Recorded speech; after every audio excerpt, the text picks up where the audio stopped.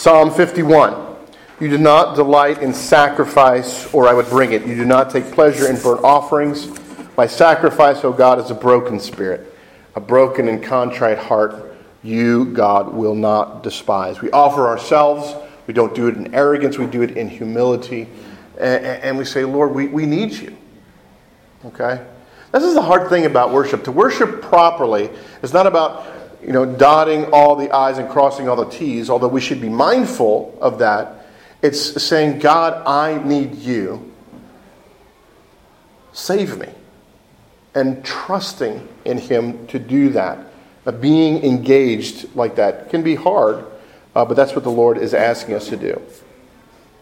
So, that being said, though, worship, I left out a word here in the outline if you're looking at it. Worship should be reverent because, again, it's about our brokenness. It's about God's majesty. But it also should be joyful.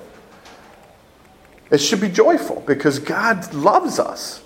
And He's saved us. And so that should be expressed in joy. Psalms 98 and 100 talk about make a joyful noise.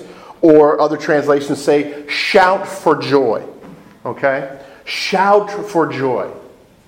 And I think this is important for us to remember, particularly as it relates to children, because as adults sometimes we get worship a little bit,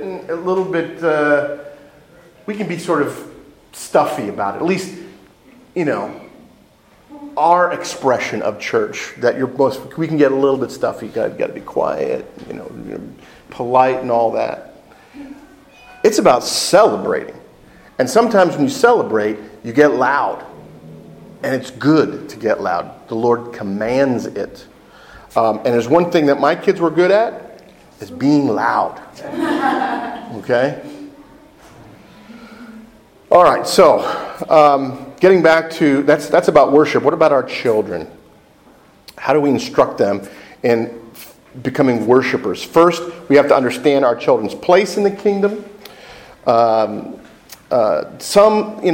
There's a lot of people in church, they love their kids, but they don't always understand the place of their children in the kingdom of God. They love them, but they don't think they're capable of understanding the love of God or faith. So they sort of, we put them to the side for a little bit over here while we do our spiritual thing because they can't really get it. And my experience of children tell me that they may not be nuanced, but they can express and appreciate deep love and devotion. Perhaps more purely than we as adults do. So don't underestimate your kids and what they can apprehend. Scriptures exhort us to engage that capacity in our children, but also to recognize that they have a privileged place as a part of the people of God. Just to that end, Genesis 17:11 talks about the sign of our relationship with God, our covenant bond with God, that we belong to Him, that He belongs to us, that all the males were supposed to be marked with the sign of circumcision. Not just adult males, but children as well. When your child was born into the covenant, 8 days old, to be circumcised, to take on this mark that you belong to God. Not that they have a new spirit or regenerate, and all of that as we're talking about salvation, but that there's a privileged place that they have. That's Genesis 17. And Colossians 2:9 and following says this, "For in Christ all the fullness of deity lives in bodily form, and in Christ you have been brought to fullness. He is the head of over every power and authority. In Him you were also circumcised," he's talking about spiritual circumcision, "with the circumcision not performed by hands. Your whole self, ruled by the flesh, was put off when you were circumcised by Christ, you having been buried with Him in baptism, in which you were also raised with Him through your faith in the working of God who raised Him from the dead." There's talking about the spiritual dynamics of what circumcision represented, and it's tying it to baptism, that in baptism as well, it carries the same spiritual significance to it. And all I'm saying, this is why again, people have different views of baptism here. It's Presbyterian. In a Presbyterian context, this is why we baptize our kids. Because we see the connection between circumcision and baptism. And if you're not there on that, you can readily see that Jesus is engaging children in His ministry. We see that, regardless of our view of baptism, Jesus engages children, and so should we. Mark chapter 10, starting in verse 13, says this, People were bringing little children to Jesus for him to place his hands on them, but the disciples rebuked them. When Jesus saw this, he was indignant. Indignant. Okay? It's a strong word there. He said to them, "Let the little children come to me, and do not hinder them, for the kingdom of God belongs to such as these. Truly I tell you, anyone who will not receive the kingdom of God like a little child will never enter it." And he took the children in his arms and placed his hands on them and blessed them. Okay? Jesus brought children into his ministry. We need to have a disposition of engagement. Again, my experience tells me that children have a deep capacity for love and devotion, and we've got to engage that in our relationships with them, but also encouraging them to have that kind of love of God as well. Scripture exhorts us to talk to our children about the Lord. Exodus 13, verses 6 through 9, talk about the Passover and the people celebrating the Passover in a worship setting. And in the midst of celebrating that, it says in verse 8, "On that day, tell your son, I do this because of what the Lord did for me when I came out of Egypt." So the idea is I'm doing something, and I turn to my child and say, this is why I'm doing it. You need to know this. We need to have a disposition of learning. We need to encourage that in our children. Deuteronomy 4 talks about this. It says, Deuteronomy 4 verse 9 says, "Teach them to your children," talking about the statutes of the Lord. "Teach them to your children and to their children after them." But it also talks about the fact that if we're going to teach those things to our children, we have to learn them ourselves. Going on, verse 10, "Remember the day you stood before the Lord your God at Horeb, when he said to me, 'Assemble the people before me to hear my words, so that they may learn to revere me as long as they live in the land, and may teach them to their children.'" So the idea is, look, assemble the people together so they learn it, and so they can pass it on. That's our duty. And if you don't know something, here's the other thing. It's not about you being the expert in all things theological. It might be your children come to you and say, "Mom, Dad, why do we do this?" And if you don't know the answer, the best thing to do is not make something up.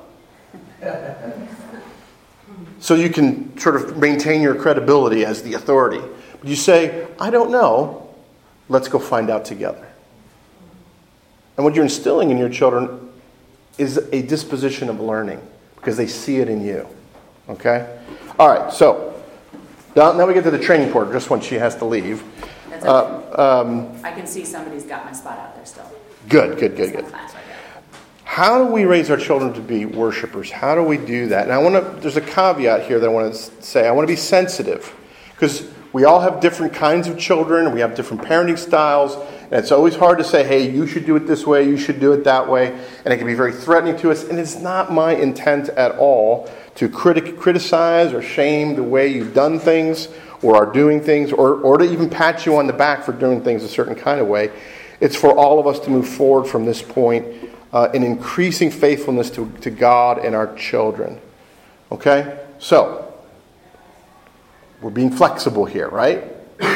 I'm not trying to say you're being a bad parent or you're being a great parent. I'm just simply saying, hey, how can we move forward together in faithfulness to God and our kids? Well, even with our 4 children, what we do with each of them is different based on who God made them to be. So even in our own house, our own parenting is different with each of the 4 monkeys. Yeah. Yes. Because one is the professor, and then the other bookmark is the dude. So yeah. He's a boy's boy. He's a boy's boy. And I mean, even this morning, bringing your children into worship feels like an invitation to embarrass yourself, in front of all of your friends. Because you want your children to behave well, but the thing is, they won't. They won't. And the thing is, if you're going to train them, you have to acknowledge they don't know how to do it on the front end. It's not about you. It's about God and their relationship with God. And you got to help them. And so, I I can't speak for Tom. I can only speak for me. And as a pastor, I don't mind children making noise. Okay? I'll talk about some caveats to that in a moment. But I get it. And some of you are very brave.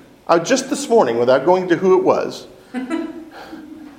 there was someone who came in with their children, and they were by themselves. They normally have someone with them, but they were in this morning. And I was thinking, I need to go sit near that person so I can help them, because this has got to be incredibly difficult. Because there was some of those kids are pretty active. Okay? And that's okay. I'm glad they're there. I really am. When do we start bringing our kids into worship? When do we start training them as worshipers? Well, I would say that broader question, we from before the time they're born, we're praying for them. We should be. And then from infancy, we're reading stories, we're modeling grace, we're training them from the earliest age to develop a love for something. So, for instance, when do you start teaching your children to become Cardinals fans? Real early. Yeah, or whatever team you love. When do you start training? I mean, you start training them before they even understand baseball or or what a sport is. My brother was a big Mets fan, and he taught my Eli 2.5-year-old. Yeah. I'm a Phillies fan. Hold on, caveat though. Eli's the professor. Yeah. Really smart monkey who refused to speak for the longest time. So he's 2.5. He knows he could probably read at that point. That's an exaggeration. But he just refused to talk because he's the introvert. So my brother loves the Mets. I love the Phillies. I learned to hate the Mets. And he taught my son how to say, "Go Mets." If we love fishing, when do we start teaching our children how to fish? Typically the second they can hold the fishing pole. When do we teach them how to throw a ball? The second they can hold the ball. And it's the same way with worship as well. What about bringing them into worship? Well, we need to exercise some wisdom on that. We got to know. You have to know your child, what they can handle, what they can't handle. They're likely not going to sit politely for you and quietly at the front end. That should be expected. And we as pastors should expect that too. And if we're not being patient with that, shame on us for not being good shepherds on that front. There's going to be a learning curve for our kids. But when do you start bringing your kids into settings where they have to sit quietly or politely for a certain period of time? It's often, they're in school settings. We're doing a lot with our kids pretty early on. We need to be thinking about, when do we bring our kids into worship? I don't have a definitive answer. You got to know your kid. But you got to start somewhere, and it's not going to be pretty on the front end probably, and that's okay. Can I give ours? What I do with ours real quick? Sure. Yeah. Okay, so we have 4. Eli, obviously, with the professor, is easy to bring into worship because he's an introvert and quiet and had a love of learning from birth. So don't take this to heart, but he started in worship as a toddler. Dude, my youngest, did not come as a toddler because he just is not capable of sitting for that long. So Zach was pre-K, I would say 4, when he was in pre-K, when we started really bringing him into worship, and I only asked for half of it. I was like, make it to the sermon, and then we'll take you down to your stuff. But this is for you too, and we're going to start training you. And he could do it. Because they're singing, and if you sit in the right spot, that child can do a lot of praising and dancing and wiggling while you're singing. And I, as a pastor's wife, really didn't care what people thought. It was important to me to have them in there and starting to... And, we try to encourage people around us to help us with that process. Love us well. Know that he's going to be louder and more wiggly and more distracting. And when you really got to focus, we'll put him in his class. Yeah.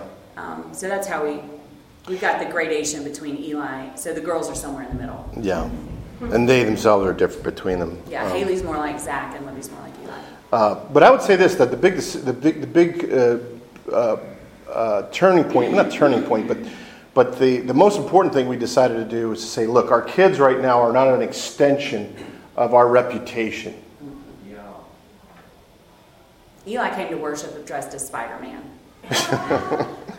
Because that's how he was comfortable. And there were moments that in the church that we were at when they were that little was a very traditional church. Robes, I wore a robe at this church, and it was expected that when people came into the church, there was no noise; it was quiet at the beginning, And I would get comments, and sometimes I even got comments from other staff. The assistant children's ministry director made her displeasure of certain things very clear to me, but I always made it very clear to her, these are my children. They're not an extension of my reputation as a pastor. I need to love them first and foremost, and I want them to raise them as worshipers. And I certainly, the other part of it was, yeah, and the other part, and I can't train them to be a worshiper unless they're in worship, and they're going to be who they are, and we've got to work with that. And that's true for you. Your children, you got to love them. No, don't worry about, these people can't keep their children under control. Forget that. Love your kids. Don't worry about your reputation. When you get into worship, I love this passage in Exodus. I read a similar passage earlier, but it talks about having children in worship settings, Exodus chapter 12. And when your children ask you, because they're going to ask questions, you engage them and you respond to them. And Mary talked to me about how, as they were doing baptisms or they were doing the Lord's Supper, she was sitting there explaining, now we're doing this and this is why we're doing that. And you'll still see me do that with Zach. Haley, Libby, and Eli. Eli's 17 and Haley and Libby are 15. So we've been over it for about 12 to 15 years. They don't need to keep hearing from me that this is what we're doing. They got it. Zach is 11. He's close to getting it. And he's my most wiggly, he's the dude. He really is a dude. So you'll see me lean over and whisper to him during baptisms or during communion just to re-top off. This is what we believe. This is what's in the Bible. This is what we're doing. We're all coming together. We're responsible for that kid as much as we're responsible for you, which is also why when he sees a mom come in with 4 kids and nobody in the pew with her, he'll go and sit beside them because he's not the lead pastor. He's able to do that now because he's seen the experience with me. You bring your kids into worship, you're brave. You're brave. And I want to affirm that. Explain why we're reading Scripture, why we're singing songs, why we're offering gifts to God, why we're repenting, why we're... And some of the language littles don't understand. So just to say, hey, when we're saying this is what it means. Yeah. When we're doing this is what we're really doing. And I think it's wisdom when your kid's little. Bring in activities. Bring an activity bag, a coloring book, colored pencils, crayons. We used to come in with 4 separate activity bags. Olivia's 15, God love her. That is not a purse on her body. That is her worship activity bag. Yes. When you see her today, it's a crossbody little sack purse, but it is full of crochet needles and yarn. Yeah, well, I'm going to talk about that in a minute when you're getting ahead of me there. Well, you're out of time. I'm trying to get. So the activity bags were different when they were little. I'm the peanut gallery. That's why you won't see me. That's unruly. Zach gets it from somewhere. So the little activity bags were different. Like we did coloring. I did Bible verse coloring pages. So the various options you have would be, bring them in. If they're having trouble engaging with the sermon, leave for children's church. Leave for, the nursery. Have the activity bag. Maybe you could, as they get older, you could have like a chart of words. This is what we did with our kids, or I should say she still did. Do it. So God, Jesus, grace, repentance. They'll hear a word, the first 5 and then minutes, they start tallying. If they hear a word more than once, they'll write it down, and then they'll do tallies. They do tallies. And at the end, they'll go tell the pastor, "You said God 53 times. That's insane, man." Even when the pastor was their dad, they would come and say, "Dad, you realize you said this word." You said Jesus 74 times. 74 times a day. That's a lot. I was like, wow, okay. Okay. So things like that. There's materials provided for us. As we go into the worship, there's crayons, there's some other coloring things. But I would say here are the two failing options in terms of raising worshipers. To take our kids into worship and say, sit there quietly. That's a failing option. Because that is the best way to teach our kids to resent being in worship. And the other failing option is, well, come when you want to come. No, they'll be 30 with their first one. If we wait until they're teenagers, we've missed an opportunity. It may be the Lord remains faithful because He's good and He's sovereign. He overrules even our whatever we're doing with our kids to accomplish His own purposes. But we want something more in between, okay? And we need to evolve with our kids. Again, for a time, we take them to worship with us, and then we send them to a children's church. We don't have a children's church here yet. We might. Or we take them down to nursery. An activity bag for staying for the sermon. Helping children engage with the sermon with that worksheet. Asking about the sermon afterwards. Allowing things which help our children engage. For instance, my 15-year-old, she knits. And it allows her to focus. Okay? Man, go with that. If you have a baby, just let her know she'll make you a hat during worship. Oh, yeah.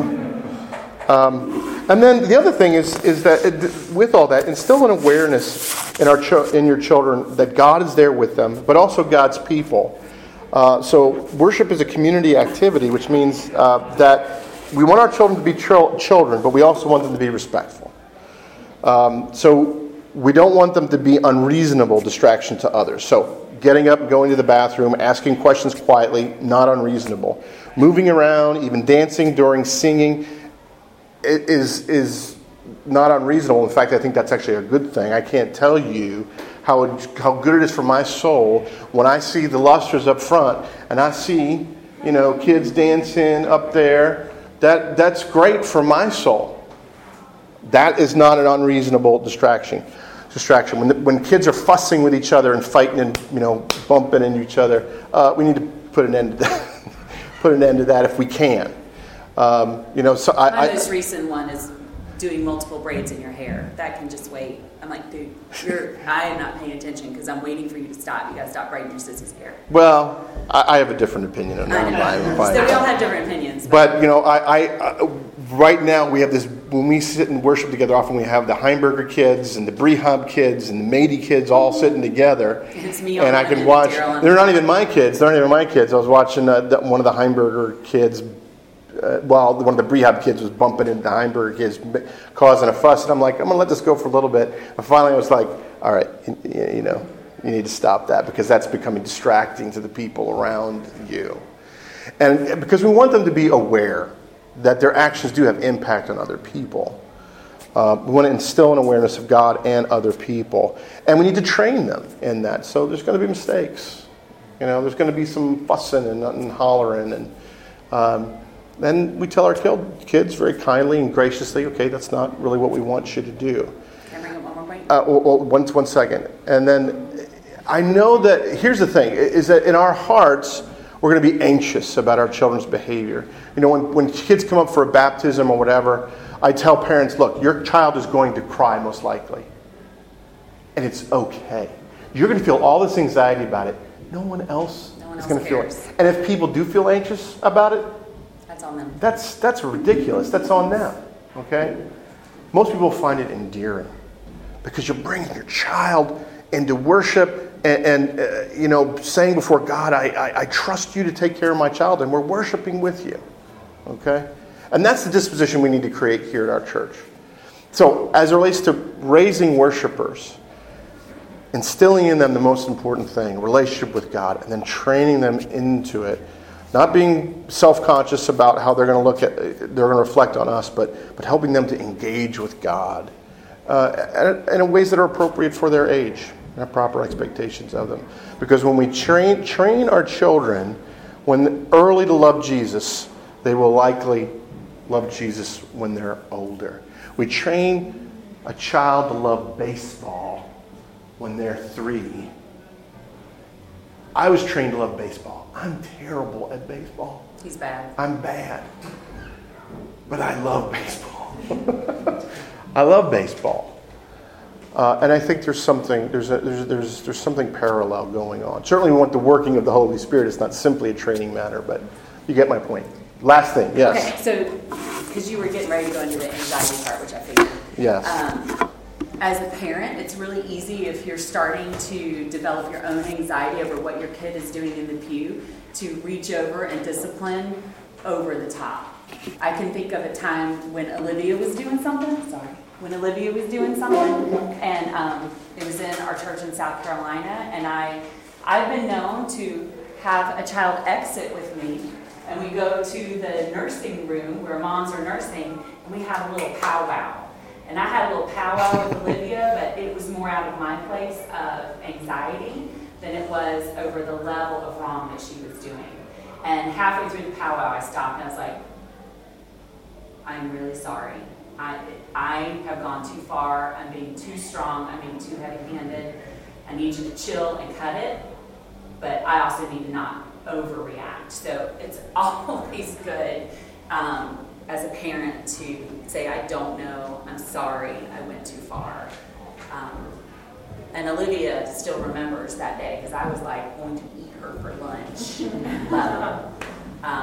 But she's forgiven me. And I've asked for forgiveness right then, and I asked for forgiveness a couple times later because I really was. I was going to chew a little bite off of her for what she was doing in the pew that day. So always keep that in mind too. Just as they're going to mess up, we mess up as parents. So cover it in grace is what we say. Like many things with our children, we want to find a line and be on the safe side of the line for fear of whatever's on the other side of the line.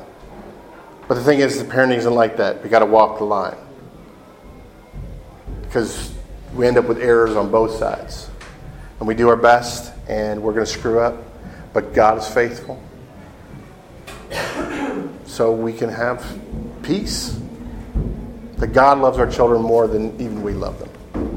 All right, I was going to have some time for Q&A, but we don't have. But we're all out. Feel free to come talk to me or Mary afterwards about this because I know this is a hard issue. And we want to be as supportive as we can. Let me pray for us. Father, thank you for this time this morning. Bless these parents, Lord. Give them strength. Give them courage as they seek to raise worshipers of you. Give them wisdom. And I pray, Lord, we be helping each other out in that regard, not giving each other kind of these stares because our children are other children being loud, but supportive looks, smiles, encouragement. Lord, again, help us know how to raise worshipers of Jesus for the sake of our children, for your glory. We pray in Jesus' name. Amen. Did you show them our books?